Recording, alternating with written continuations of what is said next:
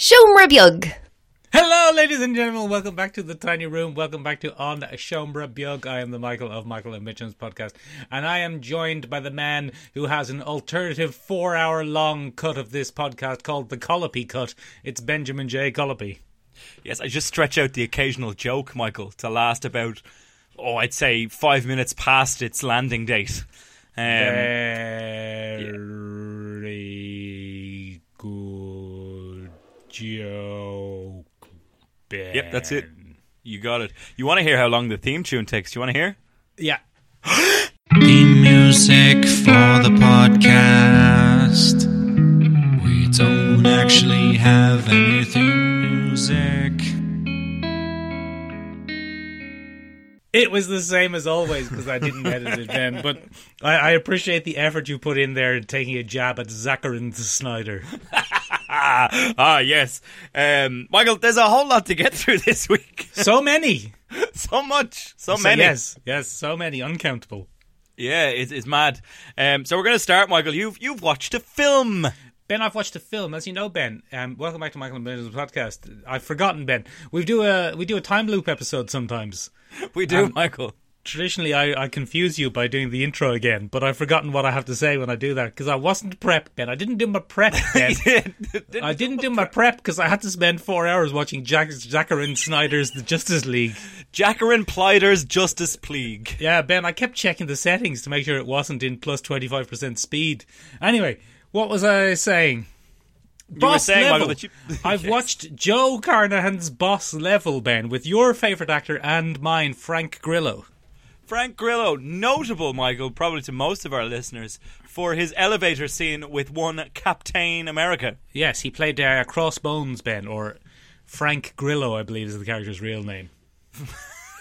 I've forgotten his name. I've forgotten that character's name. Noted Marvel mercenary actor Frank Grillo, yes. What is the character's name, Ben? I can't go any further until I remember the character's name. Well, I'm not doing that convention, Michael. So Boss Level takes our good old tried and tested time loop formula and Brock gives Rumlow. What is it? Brock Rumlow. That's a terrible name. But yeah, fair enough. So the Boss Level takes a tried and tested, as I said, Michael, time loop convention and gives it a little action sprucing. Somebody looked at it and said, do you know what we need? Yeah. Ethnic stereotypes and big explosions in a time loop narrative. Very good, Ben. So it's, remember, Ben, I don't know if you've ever seen the film Groundhog Day, Ben. I have. Groundhog Day was a romantic comedy based around a time loop mechanic. Such wit. Such love. Yeah. Such wit and love. Have you ever seen the film Palm Springs, Ben? I have, Michael. Palm Springs was a more modern romantic comedy based around... Such wit. Yes, exactly. Such wit, such acerbicism, such Yes. cynicism, Ben. The modern romantic comedy. Also, a dash more existential philosophy, Michael, on the consequences of actions and morality shaping you as a person. Yes, Ben, but that's normal in romantic comedies these days. Yes, a standard little bit of schlock is a good heaping dose of why are we all here? Of existential dread. You can't have a romantic comedy these days without existential dread, except the delightful Emily in Paris. Benjamin, what else was I saying? I've taken a swing at Emily in Paris there because fuck that show. What else was I saying, Benjamin? Benjamin, have you ever seen the film Happy Death Day? I have, Michael. So Happy Death Day is a slasher film, a slasher horror film. It is, Michael. The idea of a Groundhog Day time loop. Do you see what I'm getting at, Ben? I can see what you're getting at, Michael. And what Boss Level is, Ben, or what Boss Level was advertised as. Oh no. Was the film Crank revolving around time loop mechanics. That's what I took it to be, Michael. I was hoping to see Jason Statham with his pants off. Jason Statham with his pants off, Jason Statham doing a sex on a race course. Yes. Jason Statham having to shock himself back to life. It is much less Crank than it lets on. It's a lot more of a generic action film than you would think. Oh, does it have much wit, much love? It doesn't have that much wit. Frank Grillo, God bless him, Ben. Frank Grillo's 55 and he is ripped as fuck. Have you ever seen a more ripped 55-year-old? Good man, that was a nice slip there, Michael. Sorry, did I Freudian that out there? Sorry, did I accidentally say something? But he is ripped as hell, Ben. But he is not, God bless him, a madly nuanced actor. No. He's spends not all his John time getting Bern. ripped as hell. Yeah, he's not John Barenthal. He's not going to put in an epic performance here. So he plays a dad. Okay, And, classic. he's a dad, and he's married for some reason to Naomi Watts, who I can only imagine owed someone a favor, or Yeah, fair. I don't know what she's doing in this, but she's a nuclear physicist scientist, Ben, Oh, classic. and she's made a time loop machine, Oh, and she's worried that her evil Jew-hating boss Mel Gibson is going to. Oh no, hold on. Her evil. He is kind of compared to Hitler a little bit in this.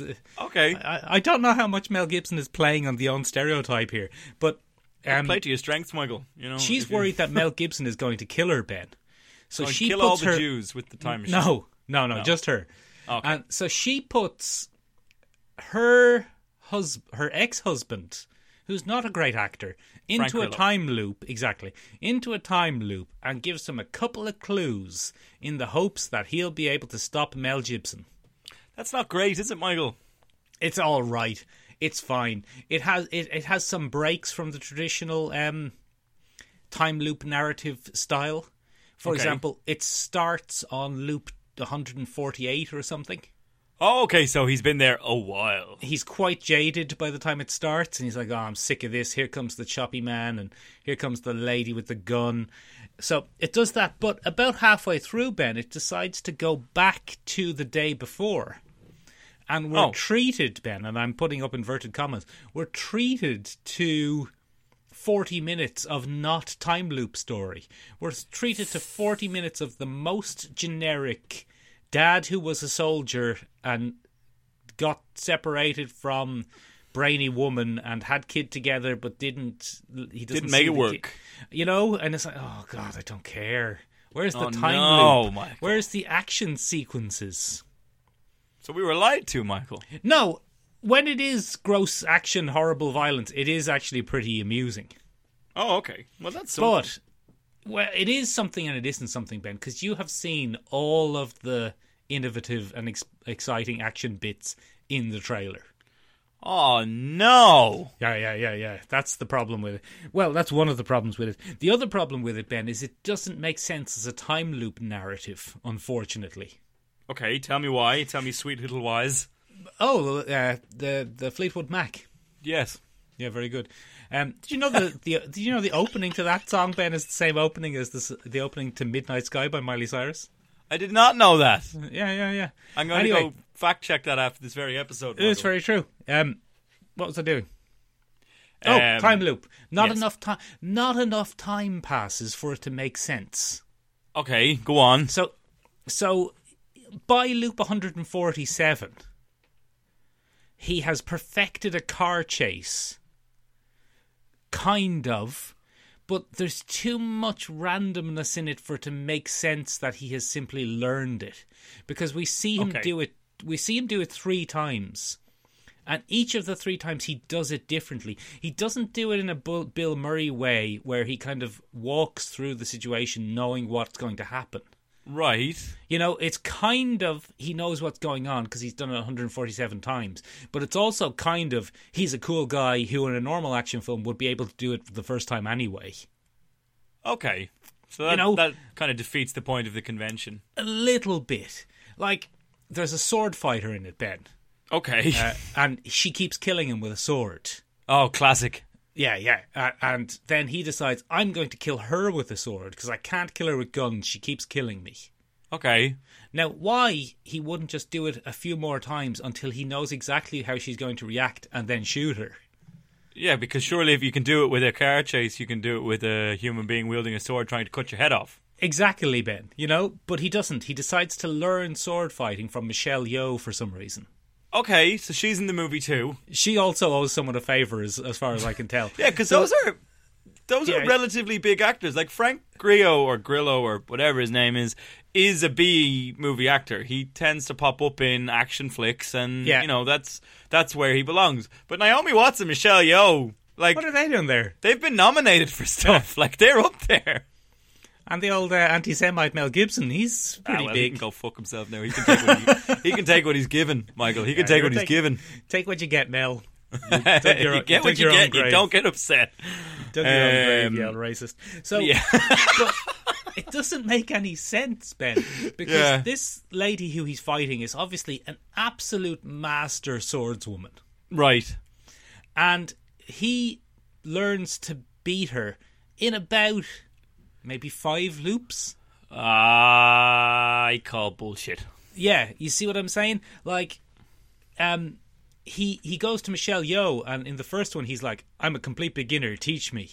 And in the next loop it's like, I've had some training, teach me.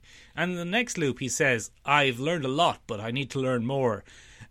And it would be fine if it took the Groundhog Day approach to a time loop. I'm talking about this more as a review of a time loop than a review of a film. Yeah, but that's fine, because it's billed as a time loop film, Michael. Yeah, but so it would be fine if it took a Groundhog Day attitude to time loops, Ben, and implied that maybe he'd done thousands of days of training with Michelle Yeoh. Couple of reps.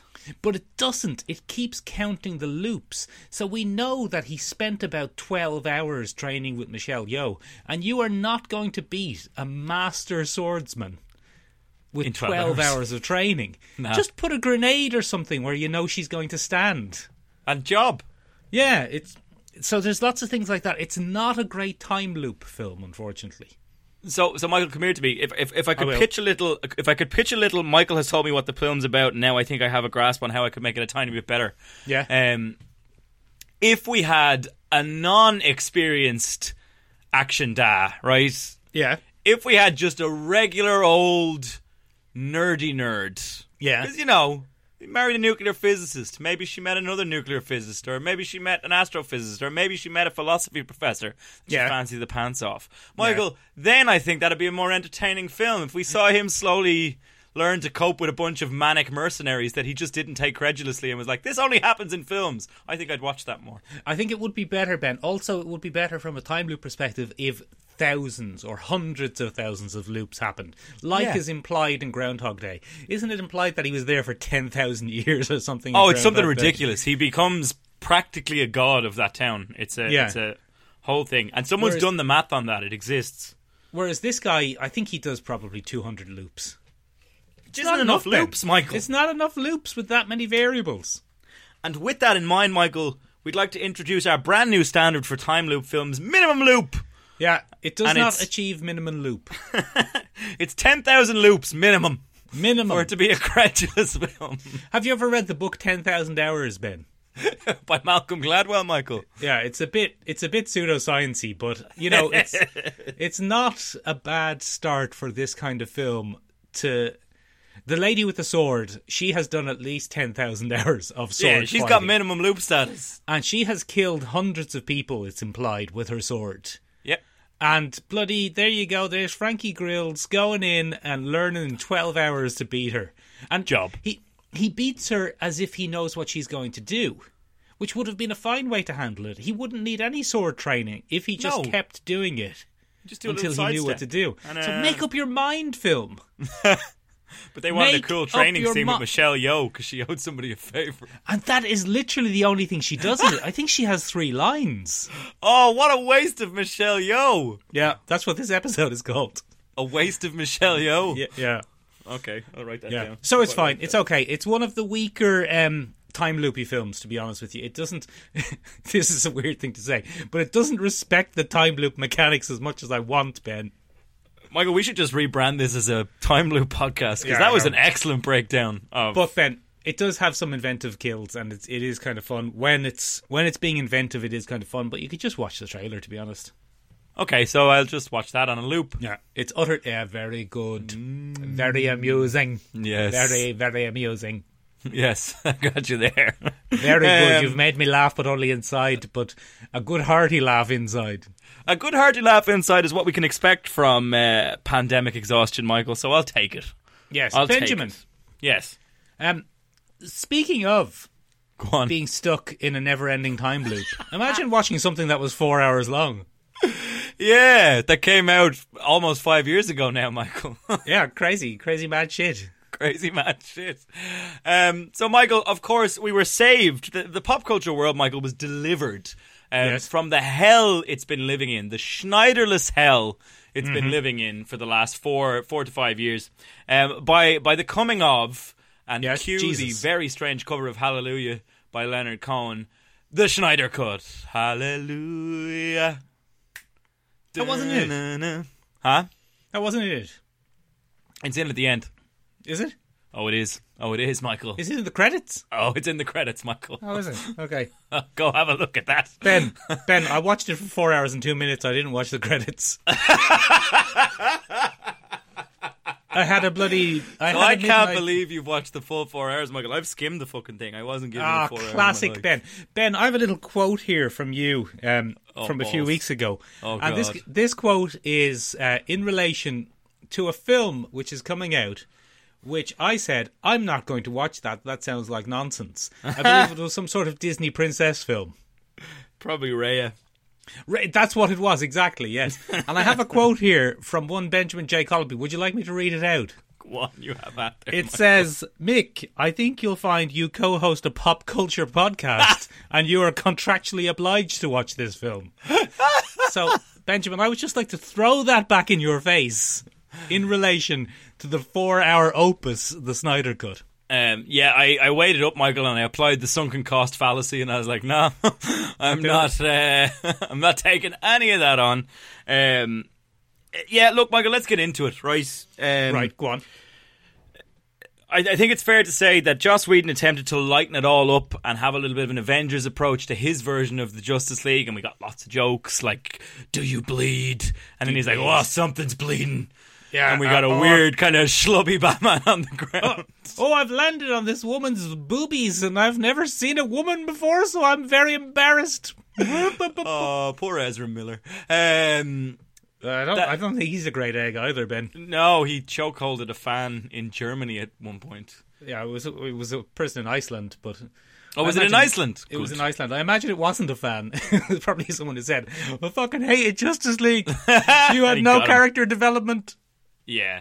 So, for some reason, Michael, Zack Snyder decided to lean into the thing that he's famous for, which is drama. Just lots of it. And he just made it more serious, Michael.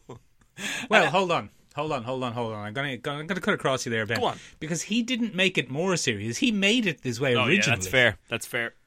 He made it this way originally, and the Joss Whedon version we saw was, having now seen the Justice League, the Zack Snyder version, the version we saw in cinemas was someone at Warner Brothers telling Joss Whedon, look at this mess, will you please turn this into a film?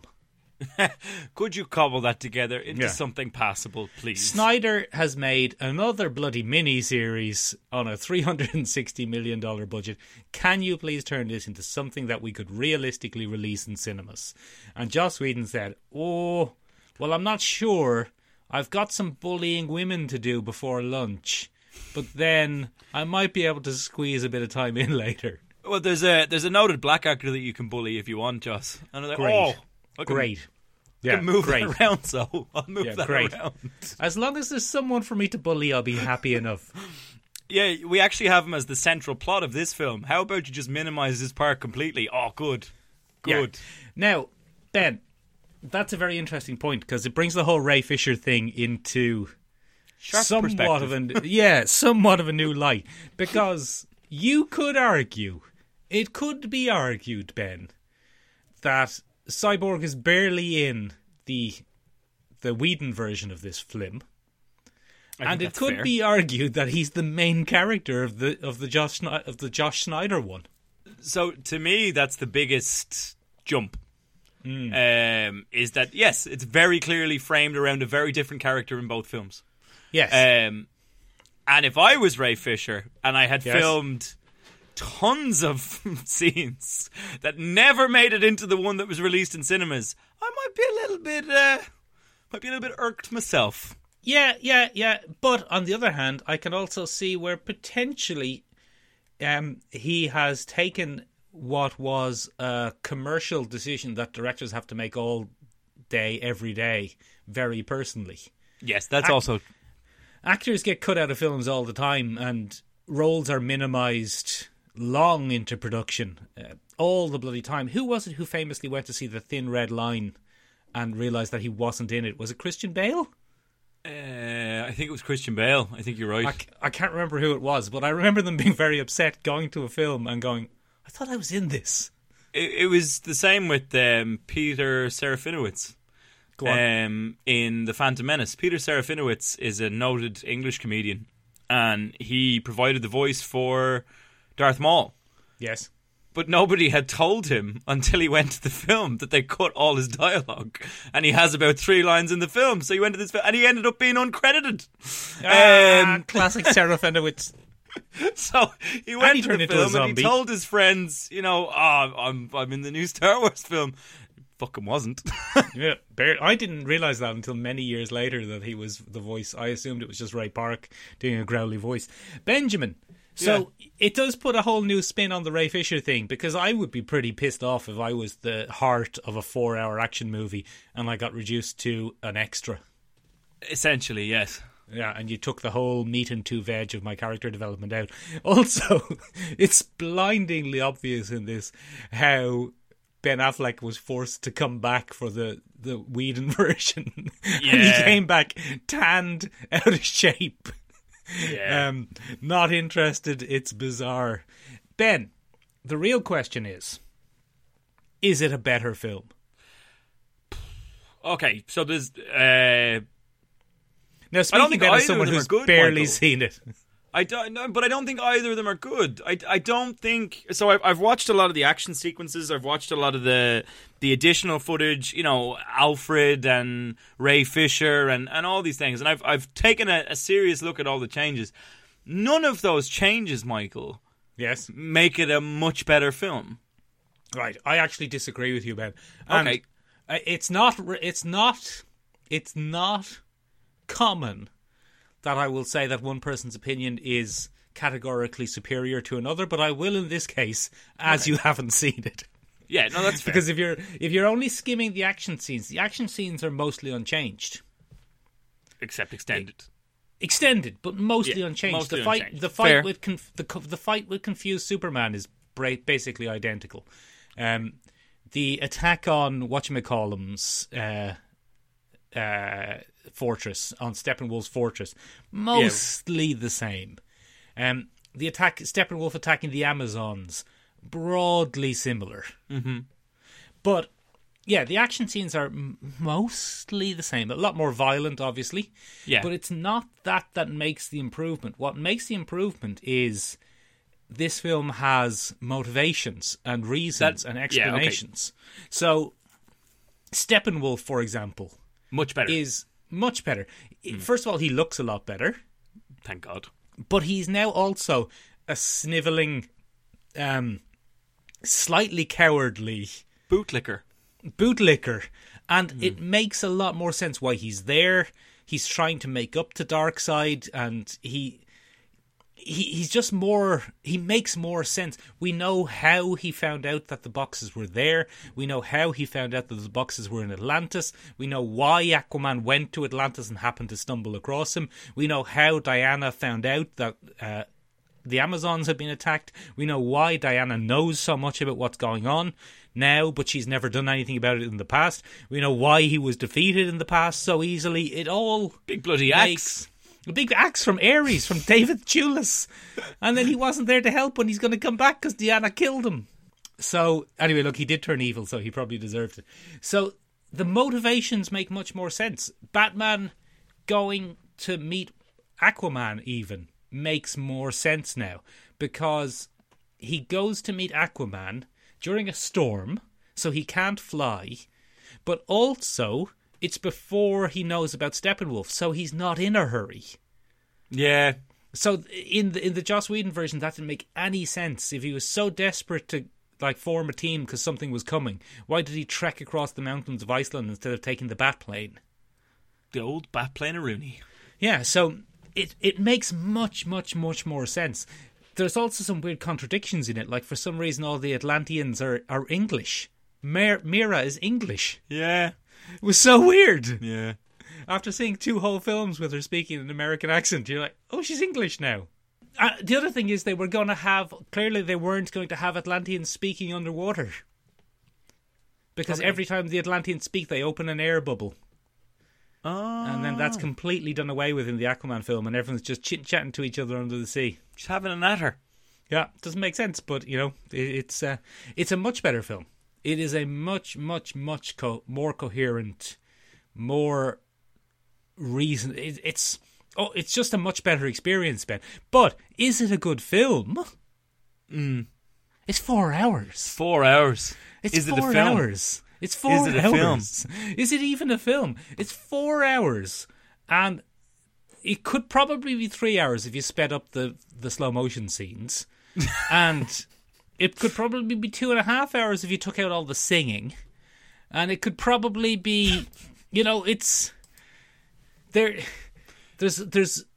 more. Someone, Ben, some genius, or someone with Adobe Home Premiere Pro. Me.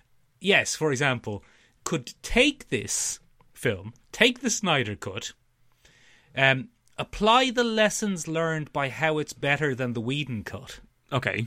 And cut this down to 2.5 hours. Oh, nice, Michael. And still have... And I think then you have the crystallization of the best... Not the perfect Justice League film, Ben. Because it's still a film which is trying to be an Aquaman introduction, a Flash introduction, a Cyborg introduction, a Wonder Woman reintroduction, all at the same time. It's too much. It's too much. It's too much, Ben. But you could crystallize it down. Someone with a little bit less a high opinion of themselves than Zach might be able to cut out a lot of that material. Michael, I'm perfect. And get it down myself. to... Yeah, but you didn't make it, Ben. It doesn't matter, Michael. Zach... the objectivity. Think of the objectivity, Michael. The objectivity, Ben.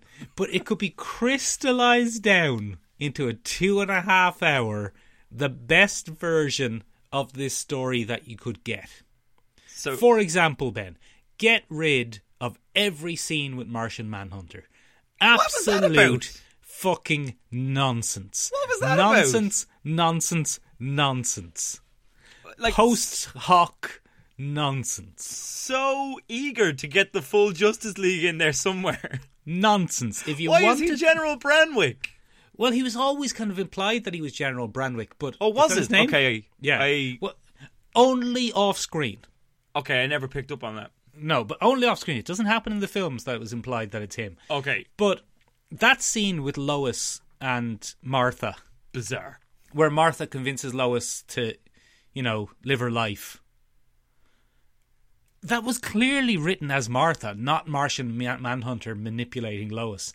And then that dumbass scene of her walking outside the apartment for absolutely no reason whatsoever, changing into Martian Manhunter, posing for 3 minutes, then changing back into the General and leaving. Absolute flippin' nonsense. Get rid of it. Cut it out. Get rid of it completely. That final scene where Martian Manhunter comes down and goes, I want to be on the Justice League. And Batman says, yeah, all right. And he goes, okay then, I'll head off, but I'll be back when there's some justice to get fucking out of here, Martian Manhunter. What do you think of Jared Leto?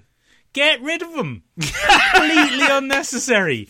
Get rid of Jared Leto. And also the scene in that movie. Yeah, get rid of actor Jared Leto and get rid of that entire scene. What a waste of time. After introducing... Yeah, I know. After introducing Deathstroke in the previous... Ridiculous. Literally the previous scene is Deathstroke setting himself up to be a terrible enemy for Batman. And then the next scene, he's in the Justice League. Nonsense. Post hoc nonsense. Get rid of it. Get it out of there. Cut it down to 2 hours. Cut out the Icelandic women singing. Get it down to 2 hours, 2.5 hours. And you have the best film you can make out of this mess.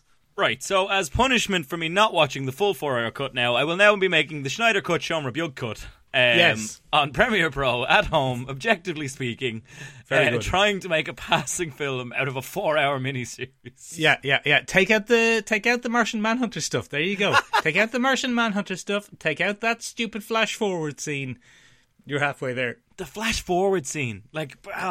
So much stuff crammed in, Michael. Fan service, Ben. That was fan service. Yeah. And the post... this is very much not the film that Snyder would have released if he had released it 4 years ago. No way.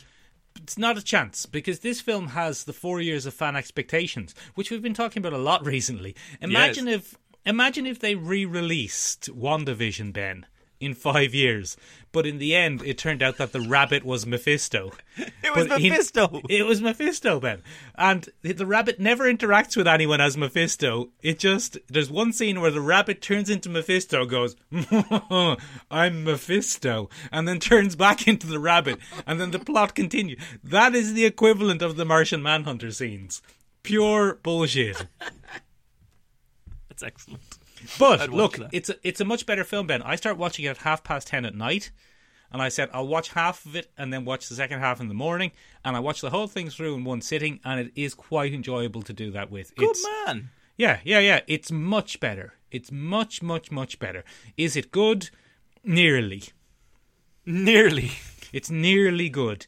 Those things that we've been complaining about take you out of it so much, but it's nearly good. Nearly good. Okay. Well, sometimes nearly good is all you get. Yeah. Speaking of nearly good, Ben. Michael, go. Say it. Finish that segue. That was very beautiful. good, Ben. Have you seen The Falcon and the Winter Soldier? Michael, one of the best segues you've ever had on this show. Michael, you and I are in a group with one Stephen Cadwell. Yes. And we got a text last night, quite late in the evening, that just said the timidity. The timidity, Ben. Which people who are a fan of Alexaphiles, I suppose, Michael, will know is the exact opposite of the audacity. Exactly, Ben. What we got, Michael, with episode 1 of the Falcon and Winter Soldier is to call it a slow burn is an insult to slow burns, Michael. It's Michael, what a strange opener. Don't forget, Ben, it was nearly an hour. Yeah, I know, and but still. It spunks its load of action in the first 15 minutes, and then has 30 minutes of relationship building drama. But it does have a very, very good and very expensive opening sequence. Yeah, no, that's good. Batrock the Leaper's back, Michael. Batrock the Leaper, Joshua Pierre, and he is back. Je suis de France, he says. Yeah, and he give him a little kick. And he does a kick and a high kick and a jump. Well, Michael, one of the greatest insults, I think, to Falcon's special armoured thrusting wings is that a couple of wingsuits could outrun him for quite a bit. What is this, Ben? Bloody 2011? Bloody wingsuits are back? Are bullshit, Michael. I was like, hang on. He's got high-grade aerodynamic thrusted wings. Catch them!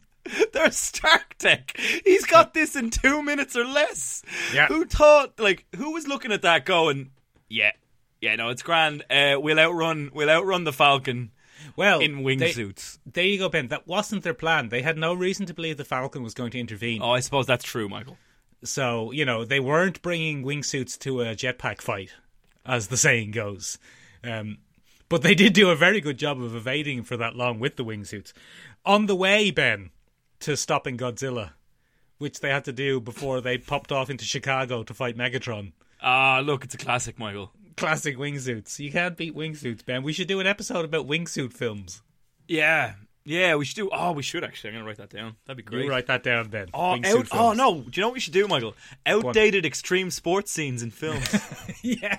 That's exactly what we'll do that on. I hope Falcon surfs in the next one. Like on a Stark Tech board and still can't outsurf regular boards. Yeah. And goes, when he lands.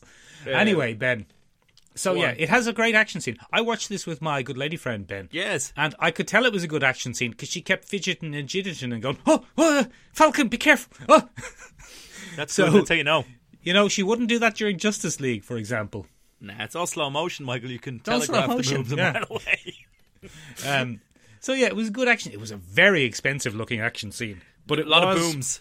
A lot of boom. Also, like, a lot of very old-fashioned canyon fight. Hold on a second, Ben. Sorry to interrupt the podcast. I've got a phone call coming in here. Okay. Hello? Yeah? Ben, it's 1996's Independence Day. They want their canyon fight back. Okay. Tell them I said hi. I've already got them. Yeah, look, that opening scene is great. One of my favourite scenes in it, Michael, was where Winter Soldier makes a reappearance. Yes. In full Winter Soldier mode. And we get a little Hail Hydra. And I was gutted, Michael. I was gutted when Bucky woke up and it was all a dream. I was rather hoping, Michael, that he was back. The Winter Soldier was out there checking names off his list, righting some wrongs. Yeah. All right, yeah. No, he's not. He's Bucky's righting wrongs. He's doing a My Name is Earl. Yes, my name is... Oh my God, Michael, that's exactly what it is. The plot of The Wild the Falcon and Winter Soldier is My Name is Earl. It's just My Name is Earl, the action film. You're a genius. That's all it is. That's all it is, Ben. My name is James Bucky Buchanan, and you've helped me right or wrong. Yeah, exactly, Ben. And I think he might be a Scientologist as well. So double points. I liked it though. I thought it was big budget. It was well written, well performed, well acted, and it was very much what it was, Ben. Let's be honest. Was calm your pants down. I know you all enjoyed WandaVision. It was very good, very experimental. Everything was very exciting, and this is a bit more run of the mill. So here's a big, expensive action sequence for you. Now you enjoy that. Watch out for this Sam Wilson fella. He'll kill you as soon as look at you. He has no qualms about killing a man, Ben. And he shouldn't. He's a soldier. Yeah, well, Ben, not all soldiers are merciless killing machines. No. But in the context of what he does, Michael, I suppose his killing, Michael, is done in the fashion of in the situation killing, where to employ a rigorous heroic code might actually obstruct getting the target. Oh, yeah. I saw what you're saying. But then he does do some inventive and fun kills. Those are good, aren't they? The bit with the little grappling hook. He just pulls him straight out of the thing. That man to death. Just threw him out of a helicopter. Yeah. The poor man probably had a family. I mean, anyway, Batroc will be back, so I'm looking forward to that. Batroc will definitely be back. He'll be like, oh, je suis Batroc. Je suis de France. Je suis de Quebec. Un kick. Kick avec un punch. That's what we'll get. In fairness, Michael, I was being very unfair there. It is well written, and Anthony Mackie can act. I didn't know that. Yeah, well, Anthony Mackie's a famous actor, Ben. Yeah, but I didn't know he could act properly, Michael. He's not actually Sam Wilson the Falcon, Ben. He's Anthony Mackie. He's a Hollywood actor. I didn't know Anthony Mackie could act. Yeah, he's very good. Anthony bloody Mackie, huh? Oh, very good, because he's always acting, I get it. He's always acting. Look, there's some interesting scenes there. I think I like the blip consequences that are being dealt with. Yes, a kind of rolling back on both shows, actually, between WandaVision and this. They're showing the blip as a much bigger thing than Spider-Man Far From Home did. Yes, it's affecting everything, Michael. Everyone unblipped and then just went back on school trips. That doesn't happen here, Michael. I mean, I think one of the most telling world-building moments, or world establishing moments, is the bank denial. Good scene. Sam Wilson is convinced that I'm the Falcon, and also I know this works under this scheme. And the bank is like, oh yeah, we didn't want enough people putting in for that, so we screwed them. And I was like, very accurate to how policies would change. It's about money and also maybe racism, but keep that under your hat, Michael. I think there's going to be quite a bit of racism there, Michael. So keep that under the old hat there. The big reveal that we saw in every trailer is that we have the US agent has been introduced at the end of Winter Soldier and the Falcon, and it's a great way to bookend it, because the opening scene is Sam donating the shield. Yeah, he's giving it up there, and he's like, I don't want to be Captain America. And he thinks it's being donated to hang in a museum.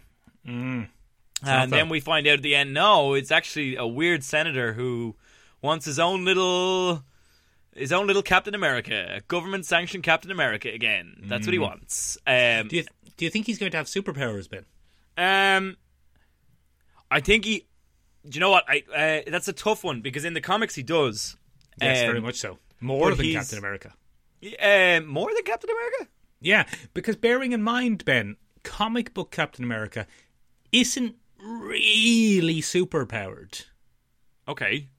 Comic book Captain America is like peak human performance in everything, which is a superpower, obviously. Yeah. But he can lift what... like an Olympic lifter of his size could lift. Fair. And he can sprint what an Olympic sprinter of his size could sprint. Like, he's the absolute best you can do without going into superhuman. Okay. And that is very much not what MCU Captain America is. MCU Captain America is definitely superhumanly strong and superhumanly fast. So the MCU Captain America that we've had over the last 10 years kind of has the power set of whatchamacallem from the comics. What's his US name again? agent. Johnny Walker? Johnny Walker. Johnny Walker, that's actually his name, yes. Yeah. So John Walker is introduced to us here. I think it has fascinating implications. I think it's a very strong move for an MCU film, because if he's anything like the comic book character, Michael, he's used to kind of shine a light on a lot of the overzealous patriotism and the diehard patriotism that we see in certain aspects of American culture. Especially with the Flag Smashers involved, Ben. I mean, there's a lot going on there. Flag Smashers who want a return to pre-blip times. I don't know. I don't get the connection between wanting to go back to the blip and also wanting to get rid of countries. I'm maybe they feel in a time of crisis you can get rid of borders. I don't know. They're like Doctors Without Borders, but pricks. So there's a little bit of Flag Smashers there, but I think in response to the New World Order, I suppose it's an immigration parallel, Michael, in terms of this US agent could be kind of an ICE. With very, very excessive tactics and some grim choices. I think we're going to see a very McCarthyism style politician in that man who's created this new super soldier. And I think it's going to be very interesting to see that play out. There's going to be a kind of a dark side of the government that wants a very rigorous and America for the Americans. I don't know. I think it's going to be... There's a very interesting parallel, Ben, and I know I do this nearly every episode, but there's a very interesting parallel to season 5 of Agents of S.H.I.E.L.D. Oh, for fuck's sake. Where in Agents of S.H.I.E.L.D., the government introduced Patriot. And Patriot was introduced as a kind of Captain America-style character. He was played by an Irish actor whose name I've forgotten, but you know him, you know the guy, the Irish guy from Agents of S.H.I.E.L.D. Yeah, that guy. I've forgotten his name. God damn it. Emmett Scanlon. No, but he is introduced as like a Captain America-style US government Inhuman.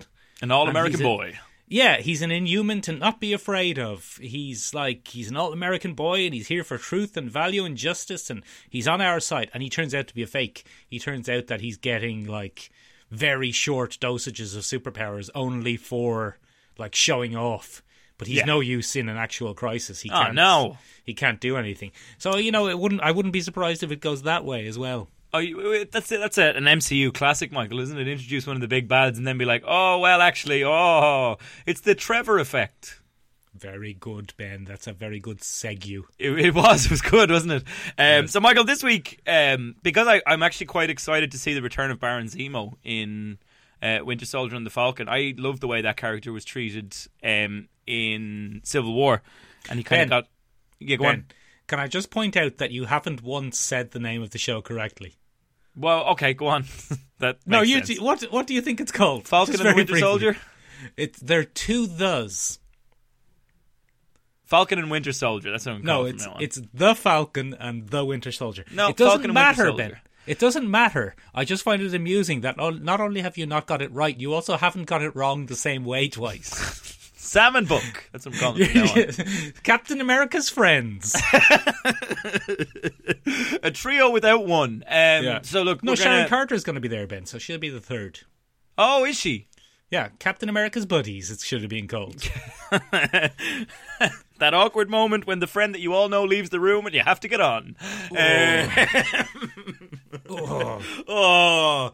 Steve's a bit of a prick. Way, and then we all remember that time you left me at the cinema with your brother, and I was like, so how do you know, Ben?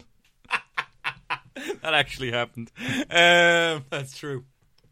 Sorry, anyway, what were you saying? So anyway, Baron Zemo. Baron Zemo used to be a big purple-clad, sword-wielding kind of maniac, Michael, in the old comic books.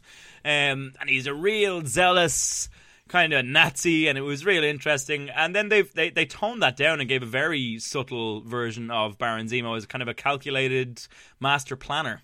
Yeah, very nuanced, in very Civil interesting. War. And I enjoyed that immensely, Michael, and I'm looking forward to see him return to seeing him return in Sam and Buck. And it was, of course, played by Daniel Bruhl in my second favourite Daniel Bruhl role. Outside of? Niki Lauda! He was Niki Lauda in the film Rush. It was great. There you go. So I'm looking forward to seeing that return. But Michael, it got me thinking, what other old villains from the Marvel Universe need a new coat of paint, Michael? Who could do with the sprucing up? So I put it out to the listeners, Michael. I've heard of them. Yeah, they're great bunch of lads. And we got quite a few responses there. So one of the ones that we got from a fan of the podcast, Sean, is he'd love to see the Mandarin done right in the new Shang-Chi film. I think he might be in for a bit of a treat, Pen, because they probably will. Oh, they probably will, Michael. Unless, Michael, they pull the ballsiest of moves and get Ben Kingsley back. Wouldn't it be great if they did the Mandarin as the the gross Chinese stereotype? Shang-Chi finally defeats him, and then you hear, "You weren't ready for me." And Ben Kingsley comes out and goes, "Trevor was just a character I created to cover my real ambitions." Nice. I'd watch the hell out of that. I'd watch the hell out of that. People would burn their copies of Iron Man 3. A slightly camp version of a London stage actor being like, "Oh no, I'm just having a wonderful time. It's the role of a lifetime." Trevor, I merely adopted that persona to avoid capture. Oh, it's Tom Hardy in a mask. That's what the Mandarin really is. That's what the Mandarin did. That was his voice, wasn't it? Roughly from the original Iron Man trailers. You have it. You're absolutely correct. Some people correct. call me a terrorist. A terrorist. I prefer teacher. I'm an English person doing an American accent. Look, that's all the MCU really is, Michael. That's all it is. That's all it is now these days. Doing an accent. So, yeah, that was one of the options that we got. Then we got a great suggestion from Stephen Cadwell, who we've already had featured on this very episode, Michael. And that was Galactus done right, but as a cosmic horror, kind of an eldritch boy. I would love, Michael, to see... That got me thinking. I would love to see... an almost magic-based Galactus or horror-based Galactus go up against the scientific Fantastic Four. That would be interesting. I'd like to see a magic versus science where Reed Richards has excelled in all manners of science. And I'd love to watch a film where he kind of trounces... I guess it'd be a second film in a series or a third film in a series, Michael, because you'd have to do a bit of building first, you know. Yeah. Do the whole thing. But I'd like to see him... kind of, by film 2, he's really nailed the science game. Do you know what I mean? He can open portals to different places. He's solved a lot of problems with the blip, maybe. Yes. Science villains keep trying to, take him out and stuff like that. But he's filled the vacuum that Tony Stark left behind. He has the Baxter building in full flow. He's the new Tony Stark, and he's doing great. The team is doing great. Everybody's doing great. And then, Michael, all of a sudden, New Yorkers and people around the globe are hearing voices, but it's all the same voice, Michael, and it's very strange. And it started a brand new cult. And Reed, kind of postulates all kinds of different ideas, and he's like, "Oh, well, look, it's just, a mass delirium, or it's a mass hysteria, or, whatever you like, Michael." It's the Scarlet Witch again. It's the Scarlet Witch again. She made a comeback, and we just need to deal with that. And I like the idea, Michael, of this force that Reed Richards can't understand, manipulating the world around him, and he kind of gets brought down a peg or two. I'd also love to see a big, spooky Galactus. I'd still like to see a big, full-bodied Galactus. I don't want a cloud. I would like him to be... The Rise of the Silver Surfer had some great ideas. Okay. And some of the apocalyptic... what's the word I'm looking for? Precedents? No. Premonition. Some of the apocalyptic scenes in Rise of the Silver Surfer were quite spooky. I actually think the comic book Marvels does a great job of it. Of, if you remember, a slowly rising tension of things getting gradually weirder and no one being able to figure it out. Yeah. You could really do a really spooky Galactus. I still think he should be just a big spooky purple man. Oh, yeah. But don't try and Thanos him. Don't try and give him understandable, approachable human motivations. And a sizable chin. Yeah, have him be an unknowable eldritch horror who's doing this for no reason that we will ever fathom. Even the whole "I'm hungry and I need to eat your world" thing. Don't say it. He doesn't need to say it. Yeah, don't let him say it. Bring Silver Surfer. That's where you interact with him. I'd like a weird reality warping Silver Surfer. I would like to have a strange kind of... Still, again, someone that bends the rules of physics around Reed Richards and just causes him to be like, what the fuck am I supposed to do with this? What's going on? Yeah, I thought that was... You can't do that. That's breaking the rules. What do you mean? How do you travel faster than the speed of light? You can't travel faster than the speed of light. Just having the Silver Surfer travel faster than the speed of light, but not using wormholes or any of the other Marvel technology, just to do it. He can just do it. He just walks through the board, and the board reappears somewhere else as a kind of monolith and strolls out of that. I'm into it. Yeah, just doing whatever he wants. And Reed Richards is like, this isn't science, this isn't fair, this is bullshit. I'm going to figure it out. Yeah, there's a lot you could do with that, Michael. I like the idea of like monoliths or markers of Galactus being there, and they're like big silver kind of metallic things. And those are the ways that the Silver Surfer moves through the world. He can go in and out of bloody monoliths and stuff like that, like big liquidy metal stuff. I always liked that liquid metal effect in the Rise of the Silver Surfer. I thought that was kind of cool. Rise of the Silver Surfer had some very good ideas. Yeah. It gets lost, but Silver Surfer was pretty cool in that until he loses power and became Matt Gray. And that was weird. Yeah, it was weird. But the initial Silver Surfer appearances were good and spooky and terrifying. Yeah, because he was he was just overpowered creature that you had to kind of try and wrap your little human brain around. We got some other suggestions, Michael. I love a suggestion, Ben. I love them. Yeah, they're wonderful, Michael. Brian's Action Toy... can you get the channel name right for me? Because I don't want to do him a disservice. I think it's Brian's Action Figure Reviews. Brian's Action Figures Review, no toy. Brian's Action Figures Reviews, great channel, you should check it out. Gave us the shout and said Mojo. He'd love to see Mojo done. Now, Mojo's a deep 90s cut from the X-Men, Michael. Mojo would be hard to do in cinema.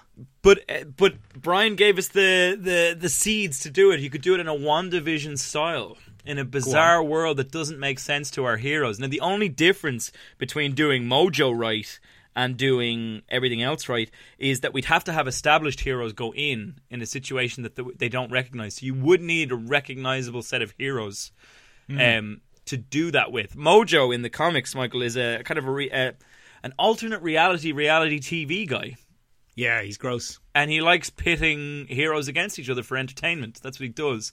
You remember, Michael, one of my very early and completely wrong theories on WandaVision was that it might be arcade. Oh, gross. But you could have an interesting kind of hybrid idea there, and a strange situation that the heroes don't really understand, like a battle world or something like that. Obviously, a couple of years ago, Michael, I would have said that would be impossible. But fucking WandaVision, bloody... Do whatever you want Shang-Chi's getting a film. Do you know what I mean? The Eternals are getting a film. The Eternals had a film in November 2020, was it? Yeah. Is that when it was supposed to come out?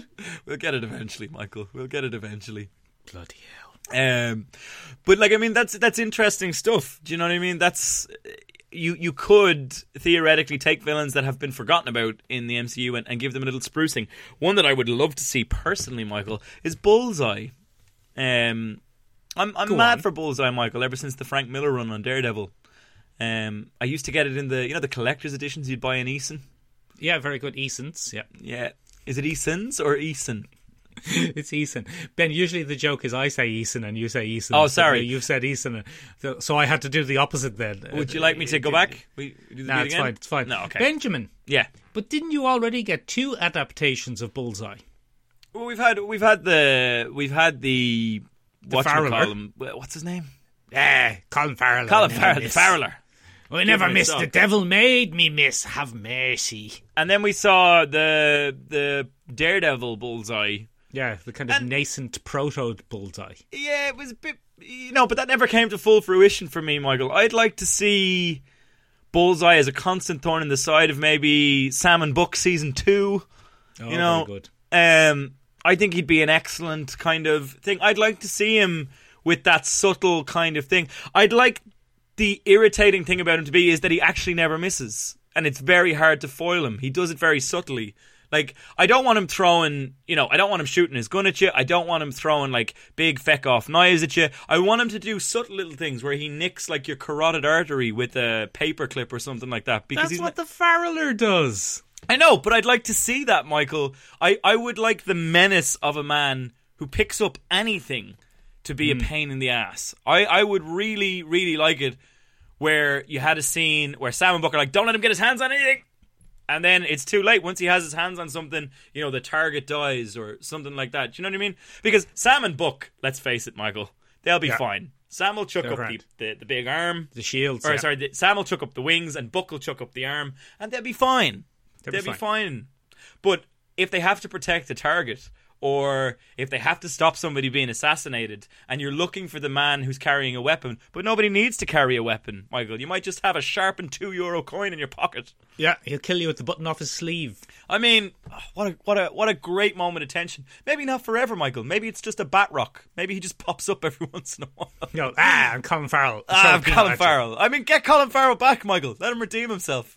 I'd actually like to see Punisher in Falcon and Winter Soldier. That I know I've talked about this before, but I would love to see it.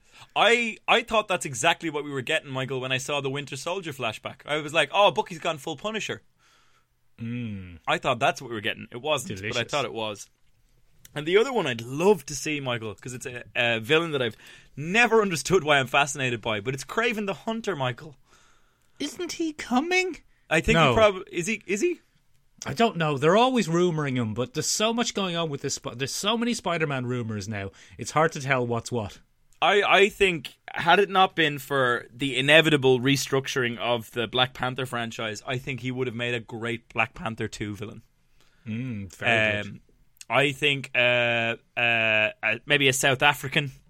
Right. And maybe he has somehow figured out the ritual that Black Panther does, but he is missing certain aspects of it, so he becomes a more feral version of it, or something like that. I think that would have been very interesting, Michael. A demented kind of mildly racist. Let's do it. Let's lean into it. You know what I mean? No, let's have that character get his comeuppance. Get Mel Gibson. Just get Mel Gibson. Get him in there. That's it. That's it. Give Mel Gibson the goddamn role, and you could have actually let Chadwick Boseman kick this shit out of him. Yeah. Mel Gibson would have been like, where's my stunt double? Oh, no, Mel. There's no stunt doubles today, Melvin. That's it. But I would have liked to see a Kraven that kind of makes a mockery of the Wakandan tradition. I think that would have been a really interesting... So it would have been the Wakandan ritual without the reverence or without the history and the importance of it. I think that would have been very interesting. Andy Serkis would have been good for that. He would have been great for that. If Shame. he hadn't already been that and been Claw and been killed. But yeah, I would have liked that, Michael. I would have watched the crap out of that. That'd be very good. Benjamin, I would like to see Armin Zola come back in a big robot body. Oh, big old TV chest. Big old TV chest robot body. I hope that happens I hope that's the denouement of Falcon and the Winter Soldier. Oh, it's been, I hope he comes back and goes, along. hello, I am Armin Zola and I am in this big robot body. And I'm going to start as a German but finish the sentences as a Transylvanian. Yeah, it'd be well good. Michael, what I would love to see is he still hasn't managed to catch up with modern technology. So he communicates through bloody pixels or, an old TV. Put me on a flash drive. Sega Mega Drive, Armin Zola. Put me on the flash drive and transfer my consciousness into this robot body. Give me a steak, please. I'd love that. Be very good. Benjamin, I'd love to see the Abomination come back. He is coming back, isn't he? I don't know. There's always rumours that he's coming back, or he was coming back, or where is he? What's he doing? He's not supposed to come back in Sam and Buck? Is he? Is he not supposed to come back? Is he? That would be a treat, wouldn't it? It'd be good, wouldn't it? Because he'd make sense. Like if let's say, Michael, let's you and I assume that the Flag Smashers need allies, and they need some superpowered ones, or maybe, Michael, they're just out to cause a little chaos. Yeah. Because I think the scene that we got in episode 1 is kind of a thing of we commit crimes in chaos. That's what we do. I mean, the Abomination would be a great one to let out of his cage, wouldn't he? Yeah. Or Mephisto. Or Jerry Seinfeld rocks up. What is the deal with unifying the world? That'd be good. Let's wrap it up. That's it from us, ladies and gentlemen, for this week. What heroes would you like to see? Who did we miss? You can get in touch with us in a bunch Villains, of Ben. We were different talking about places. villains. Sorry, okay. Let me know. Let me stick with the actual topic I set out to do and say what villains would you like to see brought to screen. Let us know in the following places. You can find us on the interwebs at www.seomrabeag.com, SEOMORABEAG.com. Means tiny room in Irish. If you don't like that, if it's a little bit old-fashioned, if it's a little bit 90s, you can find us on the old Instagram at Seomrabeag, SEOMORABEAG. Still means tiny room in Irish. Still means tiny room in Irish. I'm checking the calendar now, Michael, because I've forgotten to look at it again before the day. What are we talking about next week, Ben? That's a great question. Next week, Michael, is going to bring us into the 1st of April, Michael. Old April Fool's Day. Old April Fool's Day, which means we'll be taking a look, Michael, at tricksters and connivers and tiddlywinks. Very good, very exciting. Yeah, that's what we're going to be taking a look at. So you can get in touch with us and let us know those as well at the addresses that you've already had. That's it for us, ladies and gentlemen. We'll see you next week. Bye-bye. Bye now. Bye. See ya. The 4-hour cut is available to download on Podbean.